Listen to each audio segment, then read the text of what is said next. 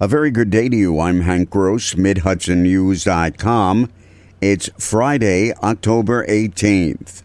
A Walden woman who was driving an SUV on July 19th in Manhattan, striking two pedestrians, killing one and seriously injuring the other, was indicted by a grand jury on charges of manslaughter and assault, among other crimes. According to court documents and statements made in court, at about 3:30 in the afternoon, 38-year-old Jasenia Fajardo was driving on West End Avenue, and as she approached the intersection of West End, she struck 62-year-old Alfred Picaro, who died, and another pedestrian. She was also charged in a May 21st incident at 6:45 a.m. when she drove through a stop sign at the intersection of Desbrosses and Washington Streets and over a pedestrian's foot, while the pedestrian was crossing inside a marked crosswalk. As Patrick Ryan was seeking the office of Ulster County Executive this spring, he spoke to government, community, and business leaders about how to bolster economic development. He now has taken a step forward. Thursday, Ryan took action to create a Department of Economic Development, elevating it from an office in the planning department.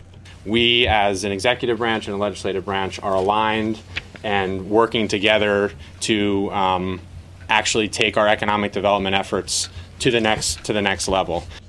Ryan said the county will take a broadened approach to economic development. It still will not be ready for occupancy for a couple of months, but county officials on Thursday cut the ribbon on the new $101 million Sullivan County Jail. The facility will replace the current jail and sheriff's office with portions that date back to 110 years, with a state-of-the-art facility.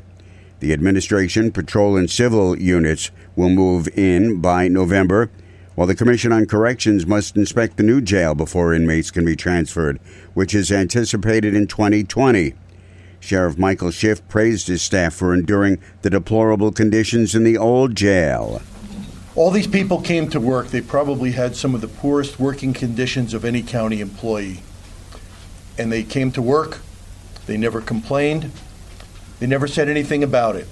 District Attorney James Farrell noted the county was transitioning. One of the oldest jails in the state has now been replaced by one of the newest jails in the state.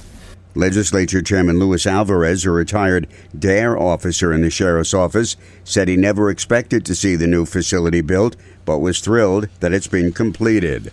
I'm Hank Gross, MidHudsonNews.com.